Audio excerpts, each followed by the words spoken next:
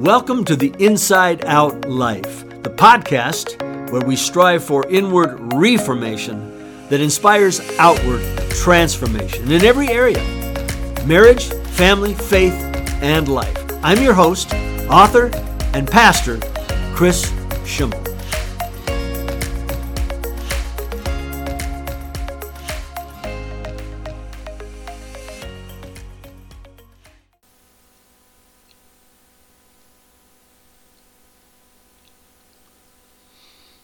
So I want to talk to you about the purpose of the church today.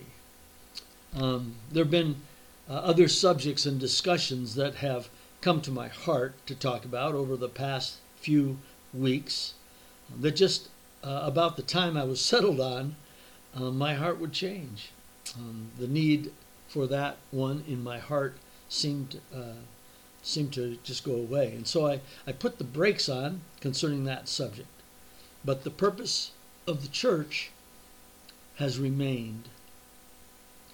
And concerning the gathering of the church, we are in interesting times, to say the least. What's interesting? Well, we can't gather. And in case you agree with the pastor who was arrested for refusing to submit to our authorities and continuing to hold services, in the scriptures, quarantine was practiced among the people of God. In fact, leaders of God's people established the quarantine at God's command. And our government isn't asking for this indefinitely, but only for a time. So having said this, it all affirms that we are in unprecedented times concerning the gathering of the church. And so I think it's important to understand some things in these times. First, Jesus is very clear about what is most important for every person, no exceptions. And that especially includes times like this. He wants everyone from all nations, man, woman, child, to have a personal, devoted, and growing relationship with Him, who, of course, is God, who came to us in the flesh. And the times that we are in confirm with even more urgency the importance of this happening for every person. He tells what this relationship is like in John chapter 3. He calls it a born-again relationship with Him. Now, just stay with me here as I describe this for anyone who might hear this who doesn't know about what it means. Born again means more than just a brand new start. Born again, he said, means that this kind of relationship with Him was talked about as being about God's desire for His children from way back in Old Testament times. No doubt referring to Ezekiel 36, and there are other places in the scripture too, but it's very descriptive in Ezekiel 36 around verse 26. And there it says that there will come a day when this type of relationship with God will be the way it will be for everyone who is God's child. In a nutshell, born again means an individual receives Jesus Christ into his or her life as Lord and King. And today we might describe this as Him becoming our personal boss, to whom we are fully submitted. And when a person does this sincerely, God, by way of His Holy Spirit, enters that person's life, and he or she becomes born again. That is, a brand new life has begun. So that definitely is part of it. But another way Jesus describes it is being born of the Spirit. It is a supernatural experience where the Holy Spirit, God Himself in spirit form, enters a life and bursts this new life in a person. And Jesus said this is the only way that a person can enter the family of God. There is no other way. He even says we must be born again, or we cannot enter the kingdom of God. It's all there in John chapter 3. You can read it for yourself. And this is God's plan for every person. To understand the purpose of the church, we must first understand this. Now, a person does this, at least once they do this, there are 4 relationships that each person must work on in their new spiritual life. God wants us, with His Holy Spirit inside of us, to allow Him to influence us to draw first closer to Him. And this idea of the Holy Spirit coming inside of us is unprecedented. It's an awesome experience. There is no other experience like it in the world. Another place in the New Testament, he describes this as our hearts becoming His temple, making obsolete the old temple building that people would go to. We can have a relationship with Him and be in His temple, or His temple being in us, no matter where we go. And so our relationship to God, drawing closer to Him, is our first and foremost priority relationship. And His Spirit enhances that inside of us. And as we do this, we learn how to love Him more and more. And we learn how to understand Him more and more. And we learn how to allow Him to build our faith in Him more and more. However, it's also clear in the New Testament that it is also His plan that the church is the primary gathering place where our relationship with Him can grow best.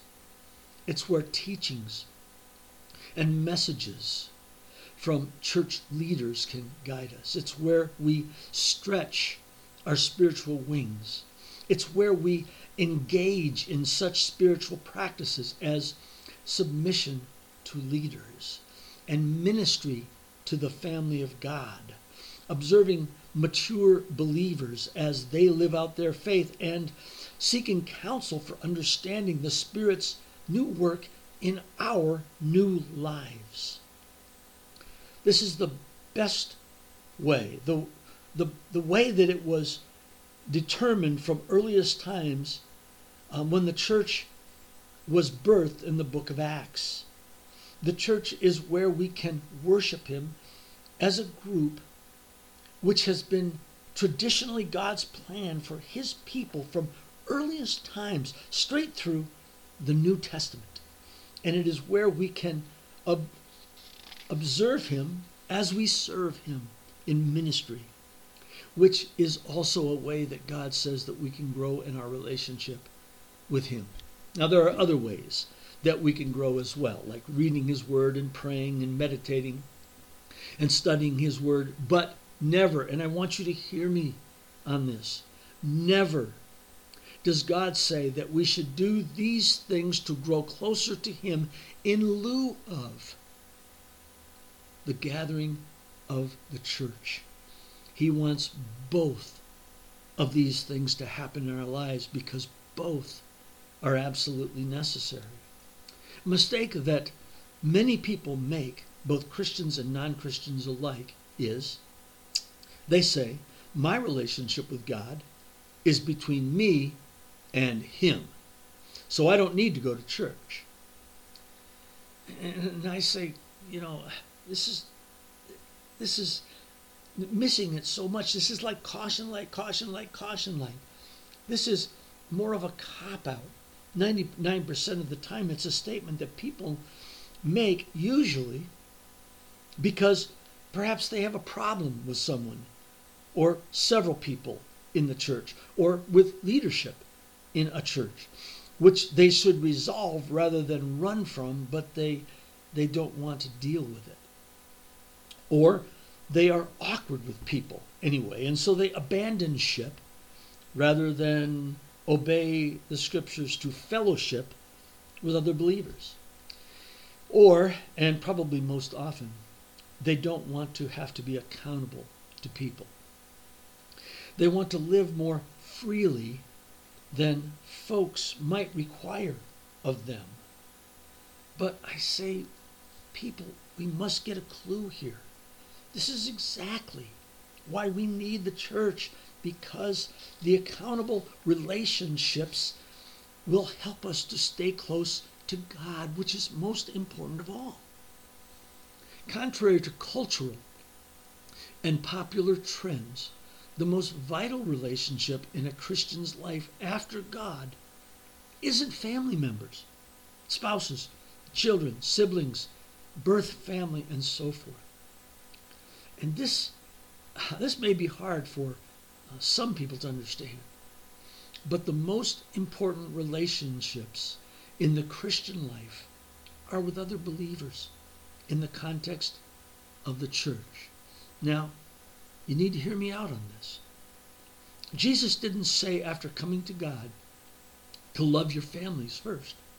He said that we should love our Christian brothers and sisters in the family of God first. He actually said in Mark 12:30 through 31, the greatest commandment is to love the Lord your God with all your heart, soul, mind, and strength, which is the first relationship we must have, our relationship with God. Then he says, and the second is as great as the first, to love your neighbor as yourself. Why would he say that? Why wouldn't he say that the second is family? Well, you see, the church is a training ground where, as we learn to love fellow believers in Christ, while we are also learning to love God, in addition, we learn how to love our spouses and our children and brothers and sisters and so forth. So the church, that is the people, not the building. The church is a training facility to help us manage better all of our relationships. And to this, 1 John says, if we can't love our Christian brothers and sisters, we can't possibly even love God. So if we have that problem with people in the church and we leave and say, I'm just going to be a Christian with my family, I'm not going to go to this church, we are not going to draw closer to Him, and we are not in a place where God would condone that or approve of that or smile upon that. Now, don't hear what I'm not saying in all this. I'm not saying church people are more important than our families. I'm not saying that. I'm saying that if we really want to love our families best, we can't leave out relating to other believers in the context of the church and our corporate worship of God in favor of isolating with our families. Because as we gather and we receive teaching about how to love God and one another, we also learn how to be a better or godly father, mother, son, daughter, brother, sister, so forth. But you see, a whole lot of people decide that taking care of our families first is what God wants. I can't tell you how many times I've heard people say this. And so they leave out the church in favor of their families, probably hoping that their love, attention, time spent with families is going to cause God to shine on them and approve of them and maybe even give them a ticket into heaven. It's one of the top myths that our world believes today. But there are a lot of wonderful families who have prioritized family. And I'm I just hate to say this, but I know it's true, who are going to a Christless eternity because they thought loving families first was what God wanted. No. Jesus said, love God first, and second, love our neighbors. You see, church is crucial to successful families. And I could give account after account of people whose lives and families were ripped apart because they thought that they could handle them without God and the family of God. But then they gave their lives to Christ and they started coming to church. And through the ministry of God's new presence in their lives and the teachings of the church and the love of the saints there, they pulled their lives back together, and along with their lives coming back together, their families came back together. You see, church is a university for living life right, including life with our families. And so we've just actually covered two other relationships. We love God first, then we start going to church and we learn how to love other believers. The second relationship God wants us to work on in our relationships with Him, so that we can then love our families better. The third relationship, or maybe a better way to say it is, if we want to love our families best, we need to get our hearts right with God. Get to church and learn how to love the family of God. And as we do, we will learn how to love our families the way God wants us to love them and the way they should be loved. One of the reasons our world is out of control where family is concerned is because as a society we have laid aside this order of priority list in favor of our own. If we say we love God first and then our families second, in time, our families will become first ahead of God, and the whole system will be out of balance. And that is exactly what has happened in our world. And friends, this is sound scriptural instruction. I think that we need to heed what I'm talking about today. Okay, then, what is the other relationship? Well, the other relationship is the lost. And sometimes the lost is in our own families. Jesus made it clear, if we don't have a heart for these people, we aren't growing properly in our relationship with Jesus, because saving the lost is the primary reason Jesus came, as well as the primary commandment that He gave us when He left the salvation of the world in our hands. He said, go and make disciples of all people. Now, while Jesus walked the earth, He was constantly in opposition with the religious leaders by their choice, not His, but by theirs, who thought that the lost were the scum of the earth.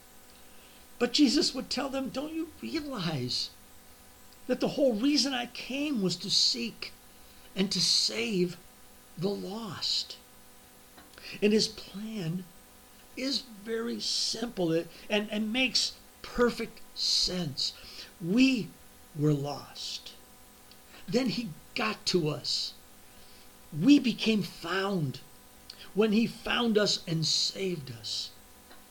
Now He wants us to cooperate with Him as He desires to reach all of the people in our lives who are lost, so they can become found. And the church is also a training ground for this, so that we can learn how we can best make disciples of the lost friends and family who are in our lives. Okay, so one more point. As I said when I began, we're in a situation now where we cannot gather as a church. Who would have ever thought that that could have happened? And as much as this is a real bummer, I consider this time as something that God is using so that we ourselves can test and assess first the strength of our personal walks with Him. Are they strong enough to endure this time and still love God with all of our hearts? Now, don't forget, Jesus wasn't against presenting people with something that would trim back those who aren't sincere. He isn't adverse to doing that. In fact, the entire chapter of John 6 is a story about that. I also think that during this time, we need to assess the value of the gathering of the church in our lives. Honestly, I have sensed a waning in people's love for and need for the gathering of the church. It seems to many as being just, ho hum, a big yawner. And I wonder if many may be asking, is the church really absolutely necessary? And the thought has entered my mind that through this time, perhaps God is trying to show His children just how important coming together actually is. And what better way to show us this but by allowing our ability to meet to be taken away from us entirely? And so the question is, are we missing it? Those who are believers, are we missing the gathering?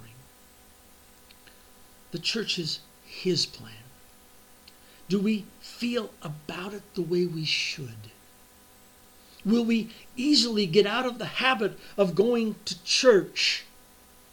Or maybe a better way to say it is, have we easily gotten out of the habit of going to church and therefore giving up on drawing closer to the Lord or using the church to do that? And I also wonder that during this time, will some people do that? And the reality is perhaps some will.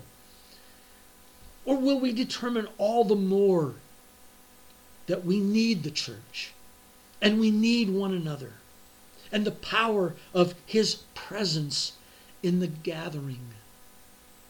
Friends, will you think and pray about these things? The true church of Jesus Christ is absolutely necessary. I only believe that there is a possibility that some of that is becoming doubted in people's minds. And I wonder, are the people that are coming to it feeling the way they should about it? Do they need to believe, learn to believe, maybe have their minds changed to believe just how necessary the gathering of the church is to them?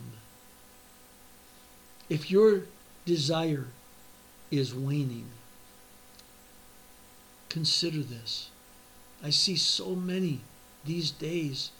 It used to be that people would be in church every single Sunday without fail. And then when we had Sunday night services, they'd be at those, and they'd be at the Wednesday night service. And now we don't even have Sunday night, and we don't even have a Wednesday night. And we just have Sunday mornings, and I see people slowly but surely going from 4 times a month to 3 times a month to 2 times a month to 1 time a month. And people tell themselves, oh, it's okay. I still love God. Um, but I just wonder, are people really just drawing away from Him? And so, during this time, ask God, Lord, can you help me to begin to value and feel excited again about being with your people? I will say this, that it's my belief that people who are excited about the gathering of the church is what represents the power and the life that lost people need to see when they look at church. We need to be excited about the gathering again.